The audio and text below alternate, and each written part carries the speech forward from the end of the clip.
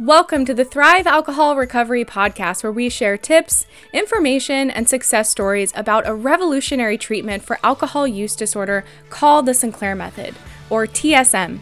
TSM can help most people reduce rather than abstain from alcohol by addressing the root cause of problem drinking, which is inside the brain. I'm your host, Katie Lane, Sinclair Method success story and co-founder of Thrive Alcohol Recovery, where we help you find freedom from problem drinking using this approach so that you can live your best life. Let's dive into today's episode. Hi there, my name is Katie Lane. I am a success story of the Sinclair method, and I've been a coach to others on this treatment for over 4 years. I've had the opportunity to work with hundreds of people on this treatment and also have my own personal experience with it after I struggled with alcohol addiction for nearly 10 years. The Sinclair method is finally what freed me from it after I literally tried to quit drinking dozens of times and nothing else had worked. So in this video, I really wanted to speak to the loved ones or the family members of those who are considering going on or who are using the Sinclair method. Really wanted to speak to you all in this video today to help answer some common questions or concerns that loved ones typically have when someone they know is going to use the Sinclair method for treatment of alcohol use disorder. I just want to say I can really appreciate the position that you're in today, because if you have known someone close to you who has struggled with an alcohol use disorder, you may have, suffered the consequences of that alongside them. And I can appreciate how difficult that can be. So just want to honor and recognize that today before we jump into the video. So there are a few different topics I wanted to cover in today's video. The first one is just to answer the question of what is the Sinclair method. I'm guessing if you're watching this video, you probably have a basic understanding of this protocol, but I'll just talk a bit more about it and also link some resources below that you can check out as well. The next question I'm going to answer is the Sinclair method a legitimate treatment, or is it just an excuse to keep drinking? The next question I'll cover is, why can't my loved one just quit drinking? And then the final question is, how can I support them through this treatment? So I actually did a poll of a bunch of people who are currently using the Sinclair method, and I asked them how it is that their loved ones support them. And so I'm going to actually read all of those comments to you at the end of this video. So let's jump into the first question. What is the Sinclair method? So the Sinclair method is a science-based treatment for alcohol use disorder that's been around for almost 30 years, but it's just not very well known yet. Part of the reason it's not well known is because it's a harm reduction treatment for alcohol use disorder, meaning someone is still drinking alcohol when they are using this treatment protocol, whereby the traditional treatment space has been primarily abstinence-based for the better part of the last 100 years, meaning the first steps towards someone getting better is really them to quit drinking. However, papers have shown that actually this has a very high failure rate, where 80% or more of people will relapse within 6 months of leaving treatment. So the current treatment system, even though it's been around for nearly 100 years, it's really not serving the majority of people or helping them to overcome alcohol addiction. And that's why the Sinclair method is such a powerful alternative treatment to just going strict abstinence. So the Sinclair method uses the medication naltrexone, which is an opiate blocker medication. It's non-addictive, it's generic, it's actually been approved for treatment of alcoholism since 1994 by the FDA. Someone takes this medicine an hour before their first alcoholic drink of the day. And what this medicine is doing is it's blocking the endorphin reward that someone gets when they drink alcohol. And it's really that endorphin reward and that flood of all the hormones in the brain that cause alcohol to be addictive, because it just floods our brain with all of these feel-good hormones. And over time, with enough repeated use, almost anyone can develop an alcohol use disorder. So when someone starts on the Sinclair method, they take the medicine before they are drinking, and it's blocking the reward that their brain experiences when they drink. And so over time, what happens for most people on this treatment is they gradually lose interest in alcohol. They gradually gain control over alcohol. And that typically means they can have more alcohol-free days. They're not thinking about or craving alcohol as much, which is a big cause of relapse, because when we have alcohol use disorder, we're just constantly obsessing about it and thinking about it all of the time. And so the Sinclair method works to reverse that. And for a lot of people, when they reach the end goal of the Sinclair method, which is called pharmacological extinction of the addiction, which essentially means the addiction has been reversed inside the brain, it takes about 9 months on average. Some people it will take longer, others it might take less. But when someone reaches that place, they've essentially gotten to a point where they have total control over alcohol. So sometimes when people, well, a lot of people actually, when they reach extinction, they are still choosing to drink alcohol, but they do so with control and in moderation. A lot of people I know who have reached extinction who still continue to drink alcohol. They might drink once a month or a couple of times a month, but when they do drink, they have total control, and they continue to take naltrexone beforehand to protect them from relearning the alcohol use disorder. And others like myself, when they reach extinction, they go alcohol free just because they really lose interest in alcohol. Or like myself, I reached extinction, and then a few months later, I ended up quitting drinking sort of by accident, just because I really lost interest in alcohol and kept forgetting to drink. So that's a bit about the Sinclair method. It has over 100 clinical trials proving its efficacy of 78%, which is amazing, such a high success rate, especially compared to the current treatment system for alcohol addiction. And there's over 2,000 medical journals on naltrexone's use for alcohol use disorder. So I've linked some resources below if you wanted to do more research into just what the Sinclair method is and understanding the treatment. So the Sinclair method is definitely a legitimate treatment. As I've mentioned, there's over 100 clinical trials proving the efficacy of this treatment, but it's just not very well known yet, simply because our current treatment system, as I said, is more of an abstinence-based treatment. Although naltrexone has been approved by the FDA for treatment of alcohol use disorder since 1994. So people have known for decades that naltrexone is an effective treatment for alcohol addiction. So it is a legitimate treatment. Again, check out the resources I've linked in the description box below.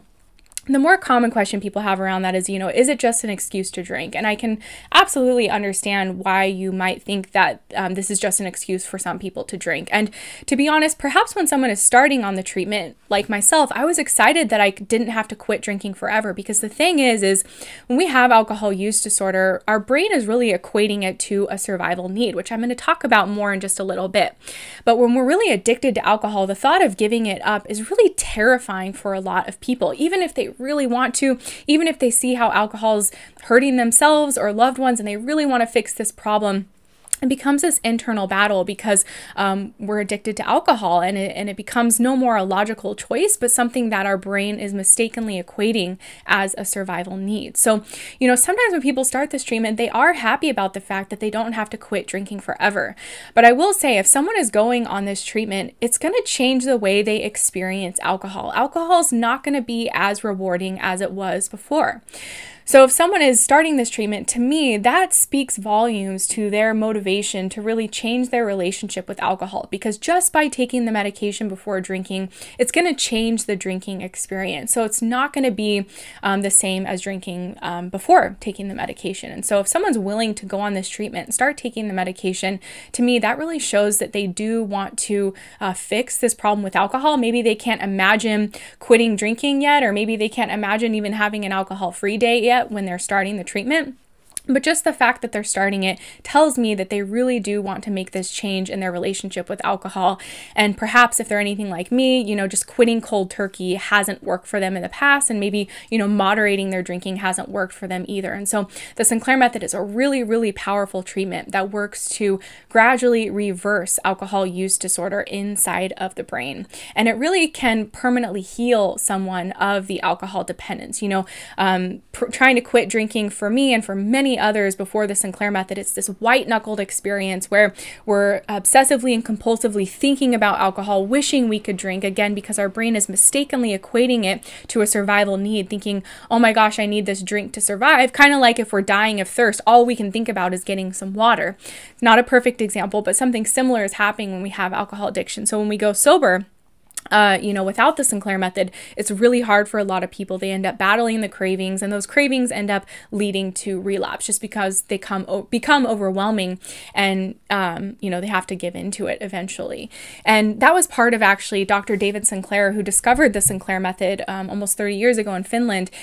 he proved, and there's been a lot of research on it since, that there's something called the alcohol deprivation effect, where essentially when someone is addicted to alcohol and they abruptly quit drinking, because their brain is equating it to a survival need, they go into deprivation mode essentially for alcohol. So the longer someone stays abstinent, the more their craving for alcohol can actually increase because they're being deprived of it. So for a lot of people, what happens is they might be able to go sober for a couple weeks, couple months, maybe even years, but they're going into the alcohol deprivation mode. And so they're still craving alcohol. They're still battling that craving every day. I've had people who were in AA for months or years reach out to me and say, I haven't drank in 2 years, but I still think about drinking every day. That is what's going on inside the brain of someone who has alcohol use disorder. And they might be sober on the outside, but their brain is still preoccupied with alcohol. And so with the alcohol deprivation effect, what happens is someone's still obsessively thinking about alcohol. And then if they do give in to that urge,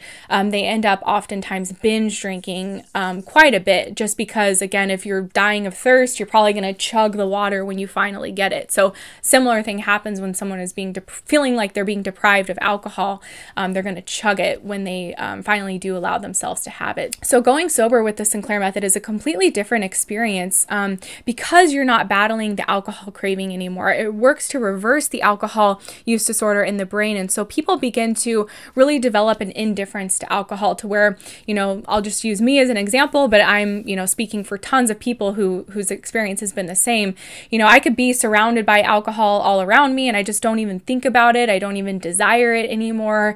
In fact, like the thought of alcohol kind of grosses me out a little bit. It's just a non-issue because my brain has been reversed. It really feels like it's been restored back to the state it was in before I had alcohol use disorder. And the same thing happens for others as well on this treatment. So with the end goal of this treatment, some people do wind up going alcohol free like myself, and others, they continue to drink, but it's a non-issue because they're drinking so infrequently and with control. So I hope that explains a little bit about whether or not the Sinclair method is a legitimate treatment or whether it's just an excuse to keep drinking. So the next question I wanted to cover is, why can't my loved one just quit drinking? And I really appreciate this question because I think this is a place where, people are asking this question oftentimes from a place of pain and just frustration, because when someone has alcohol use disorder, there's just so many negative consequences that come from it. So if someone just wants their loved one to quit drinking, it's probably because there's been a lot of heartache and pain and hardship tied to their drinking. So I can totally understand where someone is at if they just want them to quit drinking instead of doing the Sinclair method. So let's talk about why they can't quit drinking. And I've linked a video below that talks about the neuroscience of addiction. It's about a 20-minute video where they really explain it well about what's going on in the brain when someone has an addiction and why it's so hard for people to just quit once they're addicted. So when someone experiences alcohol use disorder, it changes the brain. And as I've mentioned before, what happens is we begin to equate alcohol to a survival need. Our brain does that by mistake, essentially because alcohol gives us so much pleasure and so much reward in our brain. And as humans, we just naturally equate pleasure to survival. And so with enough repeated drinking over time, almost anyone can develop an alcohol use disorder. And for people who have a predisposition to developing an alcohol addiction, when they drink, that it's almost like their brain experiences extra pleasure than a normal person would. And so it's almost easier for those people to develop an alcohol addiction. But again, it can happen to anyone. So why can't your loved one just quit drinking? Well, it's because of what's going on in the brain. Once alcohol addiction sets in and we begin to equate it to a survival need, what happens when someone quits drinking, as I mentioned before, is the alcohol deprivation effect. So for a lot of people, they'll be totally resolved to quit drinking. Like myself, I tried to quit drinking dozens of times before I went on the Sinclair method. They'll be so motivated, they'll be so committed. I'm gonna quit drinking. This is it. And that will be their logical part of themselves that really does want to make this change. But what happens over time is the alcohol deprivation effect kicks in. And for a lot of people, they just start obsessively thinking about and craving alcohol. Again, back to the water example where today, if you said, I'm never going to drink water again, maybe logically you would think that would be true and possible, but in a day or 2 or 3, you're going to really be thinking about water. And maybe that's going to be all that you're thinking about. And so when someone has an alcohol addiction, their brain is just obsessively thinking about drinking all of the time. And so for a lot of people, that urge for a drink becomes so strong that they just give into it and ultimately end up relapsing. That's why I mentioned the relapse rate is so high for traditional treatment, where 80% or more of people relapse after 6 months of leaving treatment. And so even though, quitting drinking seems like the logical choice, like you have a problem with alcohol, you should stop drinking, it's not that easy because of what someone is experiencing inside of the brain when they struggle with alcohol addiction. And again, that's where the Sinclair method can work to really reverse that. It starts to break down those pathways in the brain that are mistakenly equating alcohol to a survival need. So alcohol really just starts to lose its power.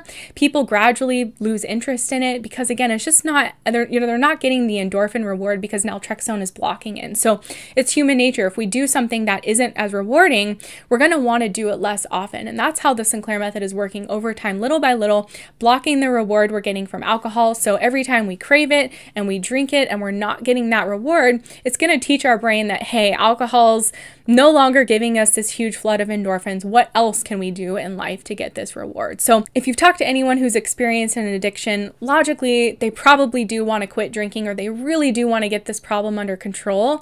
But it's more than just saying, oh, I'm never going to drink again, because the brain has essentially been hijacked by the addiction, and that overrides their logic and their reason. And again, equating it, if you can just think about it like equating it to that survival need, to where, it's no longer about what you want or what's best for them. Really, they'll sacrifice anything and everything in order to get their hands on a drink. And you can think about the same thing. If you're dying of thirst, what would you do to get your hands on some water? So I hope that explains a little bit about why someone can't just quit drinking alcohol, why it's not as easy as just quitting drinking. And of course, some people can do that. And of course, it works for some people, but the success rates are so low that it's really only working for the minority of people. And that's where the Sinclair method, again, is such a powerful alternative treatment. So the third thing I wanted to cover is how it is that you can support your loved one on this treatment. Like I said, I compiled a bunch of responses from people who are currently using the Sinclair method and told me how it is that their loved ones support them. So I'm just going to read some of those comments to you now. Okay, so the first one is a pretty simple one. He says, sometimes I just prefer that my wife stays silent on the topic. It takes the pressure off and it feels good to not talk about or think about alcohol all of the time. This person says, my husband has been super supportive. We had a talk about how he can help me. Sometimes he's such a problem solver and it can be overwhelming. I ask him not to ask if I've taken my pill because it's something I've always done. If he wonders ever if I'm not taking the pill, he can ask, just not every time that I do drink. If he notices that I'm drinking more frequently, he can ask me about it. The best support is when they truly understand the method and the problem that you're dealing with. Then it's really not much to say. Just wait and believe, like we do, that the method will work. And so a part of this is really understanding the science of the method and how it's working to reverse alcohol use disorder. This person says, recommending that you read the book, The Cure for Alcoholism, watch the movie One Little Pill, and ask open-ended questions. Call out any progress that you see and encourage your loved one when there is a backslide. Please do not nag or criticize. Gentle reminders to be compliant are helpful. This person says, please don't ask me if I have taken my pill every single time. Please trust me that I am being compliant with the protocol. This person says, I think it helps when they say they're proud of me and point out how much more lucid and healthy I seem. This person says, rather than asking all of the time if I took my pill, maybe put a mark on a calendar so that the loved one knows I have taken it, or set a timer. I personally hate to be doubted or to be second guessed. So if there is a way for me to not be doubted and then nagged, I would be all for a way for them to know the information without them asking. This person says, for me, my wife was very supportive. She knows I was trying to get drinking under control and put no pressure on me regarding my intake. I think that's the most important thing, is to not put pressure on someone. She watched the documentary One Little Pill with me, and she started to believe I could do it. She still asks if I've had my pill when we're drinking in case I forget. Another person says, don't ask me if I've taken my pill. Rather, just ask me how I'm doing and how the method is going for me. This person says it's important to trust the process, but the longer someone is on the Sinclair method, it becomes a smaller part of their life because they are drinking less. But please understand that it can take a long time. Please don't hang it over their shoulder. Stay positive. Eventually, alcohol will fade into the background. This person says, the most important thing to me is when my partner calls out positive changes, no matter how small, whenever they are noticed. This person says, my husband has been great in the fact that he doesn't mention it at all. He leaves it up to me. He watched the TEDx talk about the Sinclair method at the beginning and supported my decision to try it. He used to meddle about my drinking and we split up over it. Now he says nothing and I like it that way. I know if I've overdone it and don't need anyone else telling me, unless they were directly affected, in which case it would be fair enough. This person says, my family is supportive without being intrusive. My husband commented that I still had some wine left over at the end of the week and said that he was glad that it's working. This person said, definitely don't say you only want to do this because it's an excuse to drink. If you were properly committed, you'd abstain and go to AA. Yeah, don't say that. Don't use the words alcoholic or you're a drunk. Those can be very hurtful. And the final one, this person says, is definitely number one thing I think is important is that it's not an overnight cure. It takes time for the brain to change. All right, that's all for me. I really hope this video was helpful. Please check out the resources or our contact information in the description box below. Thank you for tuning in to the Thrive Alcohol Recovery Podcast. For additional Sinclair Method resources and support, please check out the information in our show notes. We look forward to seeing you on the next episode.